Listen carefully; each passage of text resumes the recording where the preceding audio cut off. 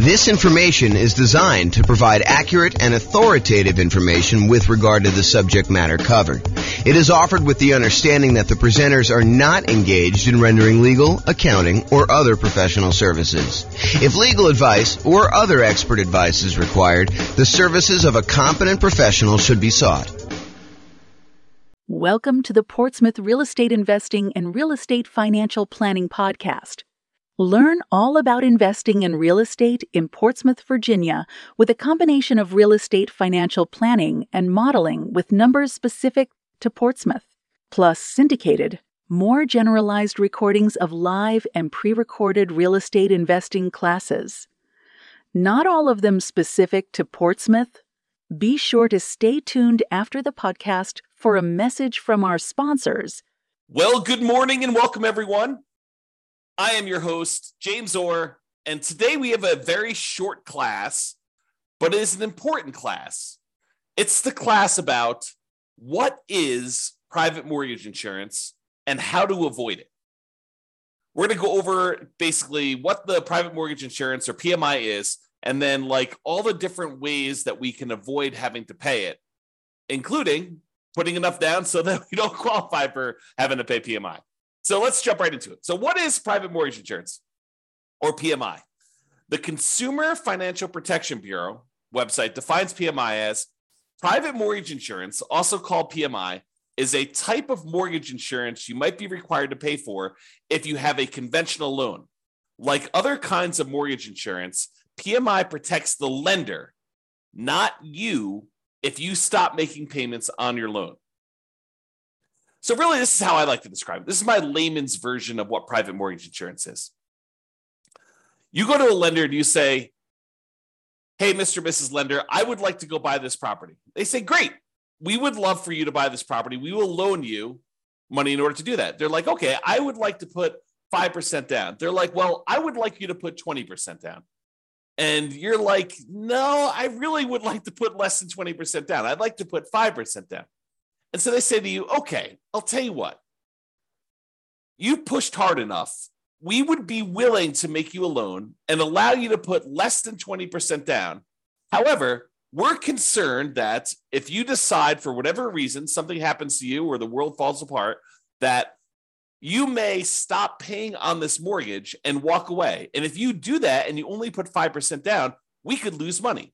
We might have to take the property back. We might have to pay some expenses to get the property back. We may have to wait for several months while we're waiting to actually be able to foreclose and get the property back. We may need to do some repairs on the property when we get it back. We may need to hire a real estate agent in order to sell the property and pay them a commission.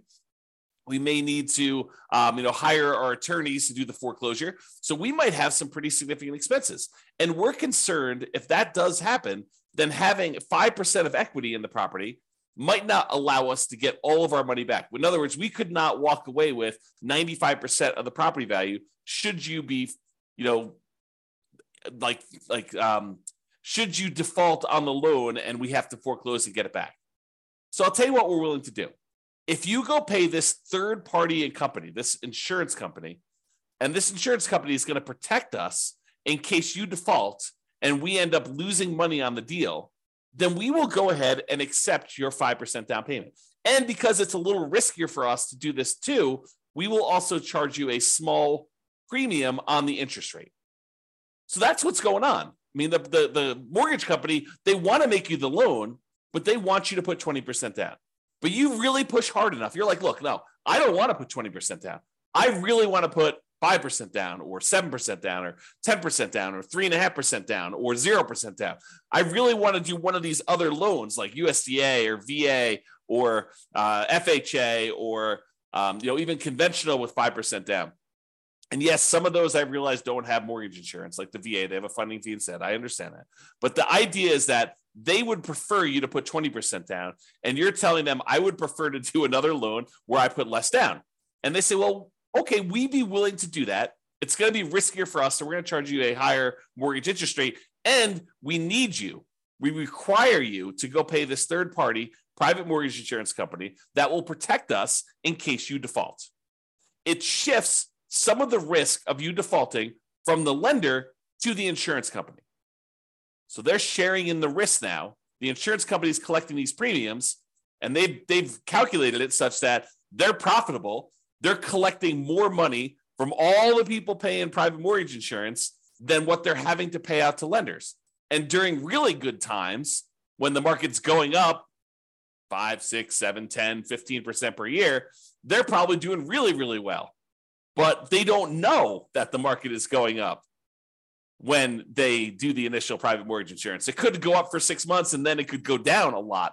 And then they'd be on the hook for a lot of these things. So they have to look at the aggregate of all the different people, all the different markets over time and say, okay, now we think we're going to be profitable by collecting this premium from you and being able to pay out in case you default and they have to pay to the lender to protect the lender. Okay. Now, for FHA loans, PMI is called mortgage insurance premium. Same thing, right? Same idea. It's still protecting the lender.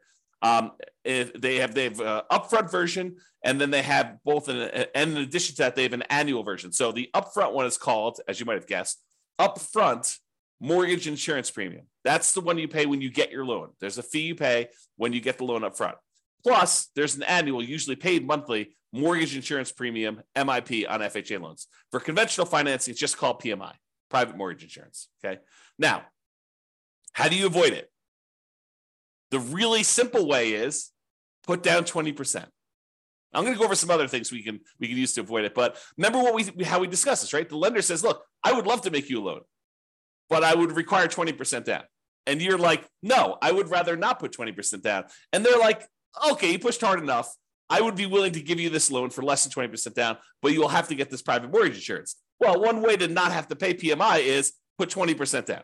Okay. Now, there's some other ways to do it too. But I do want to comment on this 20% down idea.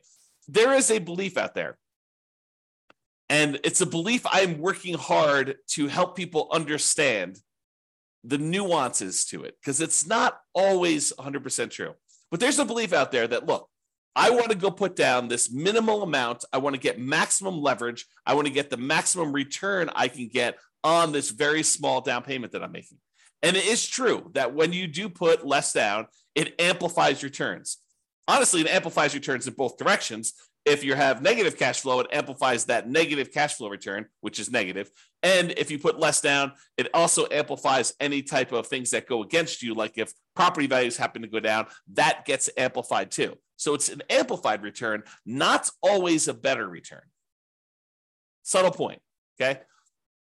Now, so a lot of investors want to put minimal amount down in order to be able to make these investments. And I think the other reason why is they think to themselves, look, I'm going to put this small amount down and I'm going to be able to buy more properties, have a bigger asset base, get to my financial independence goal faster by having more properties acquired quicker.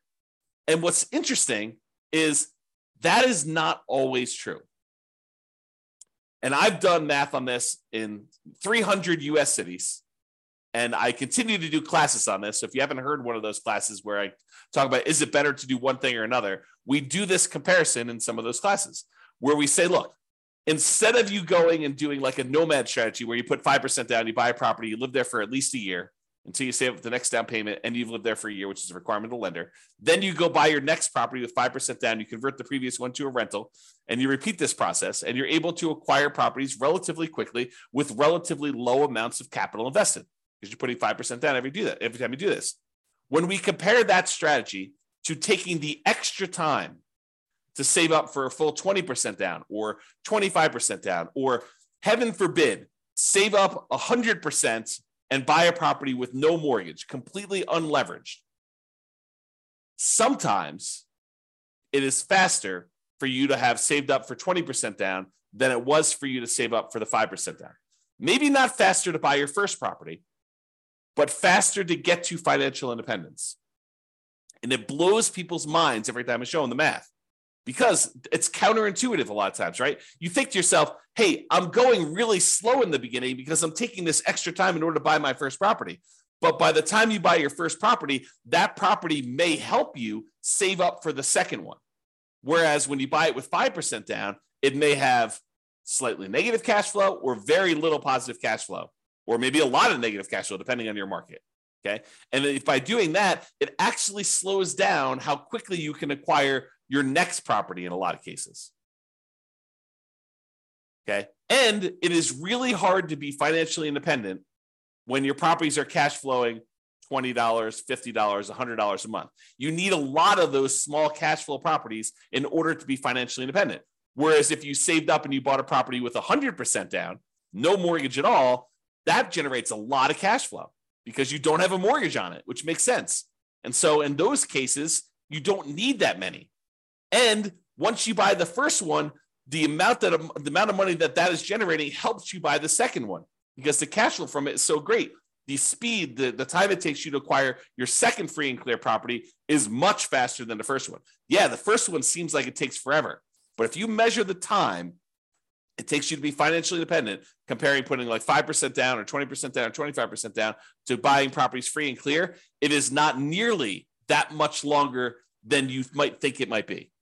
It's probably longer in a lot of cities, but it's not as much longer as you think. It's not like it takes you 3 times as long. In some cases, it's like a year or two. And then you don't have any risk of leverage in that case. You don't have any PMI. You've really optimized your investment in that way. Not optimize your return on investment, but optimize the investment. You're getting like a really big chunk of return on it. Okay, I've kind of diverged there. So when you put 20% down, it may require you to save up for a longer time, which may mean you're buying a more expensive property because property values are probably going up, right? Not necessarily, but a lot of times they are. And it may mean you're getting higher interest rates. If interest rates are on their way up, that could happen. So there are some risks in saving more money to put more down. You know, when you do the 5% down, you're able to acquire properties now. Sometimes you could lock in lower prices and lower interest rates. Now, if interest rates are coming down, it may work the other way. And if property values are correcting, if they're coming down, it may work the other way. But a lot of times we don't know. You know, we could speculate, we could guess, but you know, if you had asked me at the beginning of COVID, if property values were going to go up or down with what seemed like the entire economy shutting down and our limited ability to get out there and show properties and all these restrictions on stuff, if you had asked me if I thought property values were going to go up or down, I probably would have told you down. I would have thought, hey, you know, I don't know for sure, but you know, if we can't show properties, if it's harder to show properties, it might be harder to actually move. Might be harder to, you know, when the economy is completely shutting down and a lot of people are losing their jobs and a lot of people look like they were getting sick and dying. I mean, you could have argued that, you know, end of times, the real estate market's going to crash. What happened? Not that. Hard to predict sometimes. Really hard to predict. Okay. All right. So how to avoid private mortgage insurance? Put 20% down. Really easy. Or if you already have a loan, you could pay down your loan balance so that you are below 20% loan to value. Oh, sorry. So you're below 20% equity, not loan to value. Got to rephrase that. I'll say 80% loan to value. Look at this. Correcting in real time. So pay down your loan balance so that you're below 80% loan to value. Now, with FHA, can you do that? If you pay down your loan below 80%, can you get rid of your PMI that you have, mortgage insurance premium, on an FHA loan that you already have? The answer is no. FHA is one of those loans where you have to pay it off. You have to either refinance or sell the property in order to get rid of your mortgage insurance premium. There are some exceptions. You know, if you go look at the FHA matrix, you can put enough down, and there's some things that can happen where you can do that. But if you're putting 3.5% down to get an FHA loan, which is probably the majority of folks on here, especially if they're buying, you know, duplex, triplex, or fourplex, or trying to minimize their amount down, then paying down to an 80% loan to value, either organically, just with natural mortgage payments, or putting extra money into the deal to try to get it below 80% with the FHA loan, you're not going to be able to do that. However, if you have a conventional loan that you put 5% down or 10% down in order to acquire it that way, or 15% down, you want to buy a non-owner occupant one, you could do that too. And then you're like, hey, look, I made a mistake, or I didn't have the money then, but now I have the money. I want to go below 80% loan to value and get rid of PMI. You can do that. You can pay your loan down below 80% loan to value, request that the lender remove PMI, and we'll do a whole class on that. Okay, so you pay your loan down so that you get below that 80% loan to value, and that will allow you to get rid of private mortgage insurance. which could significantly improve your cash flow. Okay. Another way to avoid private mortgage insurance is when you get your loan, you can voluntarily tell the lender, look, I will voluntarily take a higher mortgage interest rate if you give me a credit that you then use in order to pay a one-time upfront mortgage insurance premium, a private mortgage insurance payment, instead of doing it monthly. So you say, look, I don't want to do monthly PMI because it's really going to hurt my cash flow. One thing you could do, you could bring money yourself to the table and pay a one-time upfront private mortgage insurance payment and not have a monthly PMI payment. That would improve your cash flow. Or what a lot of people don't necessarily know is you could say to the lender, look, if I pay you 0 points right now, interest rates are 6.5. However, if I pay you $5,000, I can get 6.25. But it works in the other direction too, where you could say to them, listen, I will voluntarily take 6.75. You give me $4,000, and we'll take that $4,000 and we'll use that to make a one-time upfront PMI payment, and then I won't have PMI. So in other words, it looks like, mechanically, it looks like you took your PMI and instead of paying PMI, you moved it to the interest rate of the loan. That's what it looks like. It looks like you voluntarily took a higher mortgage interest rate instead of paying the monthly PMI. And sometimes that's cheaper. Most of the time, it's not as good of a deal because the mortgage interest rate going up actually stays with you for the life of the loan, stays with you for 30 years. Whereas the mortgage insurance premium, the PMI that you're paying, the monthly payment you're paying for private mortgage insurance usually will go away once you drop below 80% loan to value. So even though the amount you're paying monthly might be higher for PMI, it's usually higher for a shorter period of time versus having your interest rate go up for the entire 30-year life of the loan or 15-year life of the loan. Usually you pay down below that 80% sooner, and that PMI would then go away. So you got to do the math and calculate, how long am I holding this property, and does it make sense for me to pay this PMI, a higher PMI for a shorter period of time, or to take it all in the interest rate forever? And if you're getting rid of the loan, it may not matter, right? If you said, look, I'm only buying this property, I'm only going to hold it for 2 years, then I'm out, you can make a decision based on that. But be careful. Sometimes plans change. Sometimes we all say, hey, I'm only going to hold this property for 3 years. And then we're like, nope, this is an amazing property. I'm holding it forever. Man, I wish I hadn't done this, PMI and the mortgage interest rate instead. I wish I would have just done the PMI.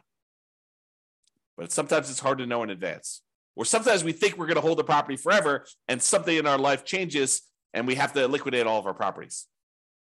You have a divorce, you have some medical issue come up, your kid needs money for whatever, you have to pay a ransom. I mean, who knows, right?